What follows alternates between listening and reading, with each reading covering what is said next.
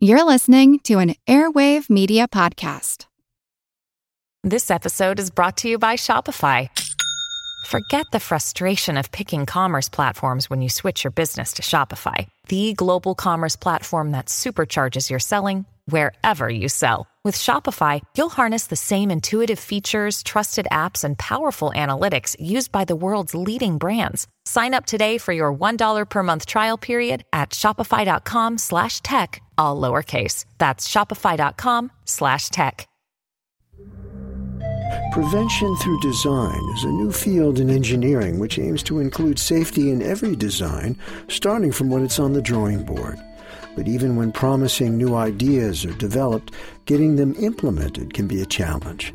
I'm Jim Metzner, and this is The Pulse of the Planet. The manufacturing sector has a lot of examples for prevention through design solutions. Deborah Young-Corbett is with the Institute for Critical Technology and Applied Science at Virginia Tech. One of the hazardous operations in manufacturing is arc cutting. It's a very hot process used to cut metal, and there are many risks associated with this. One of the biggest ones is risk of explosion or fire. And the arc cutting equipment has been redesigned in a couple of interesting ways. One is a motion sensor that will detect if the worker is not performing the work correctly. The system will shut itself down.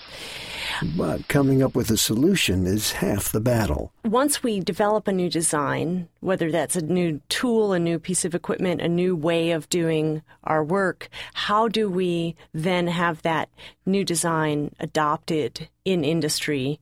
And that is a challenge. And there are researchers looking into how to diffuse innovations into various industries.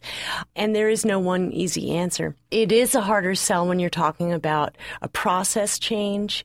Now, if you can also identify improvements in productivity, efficiency, cost, those will sell your idea more quickly than improvements in safety and health generally. Luckily, a lot of times these innovations do have benefits in productivity and cost as well.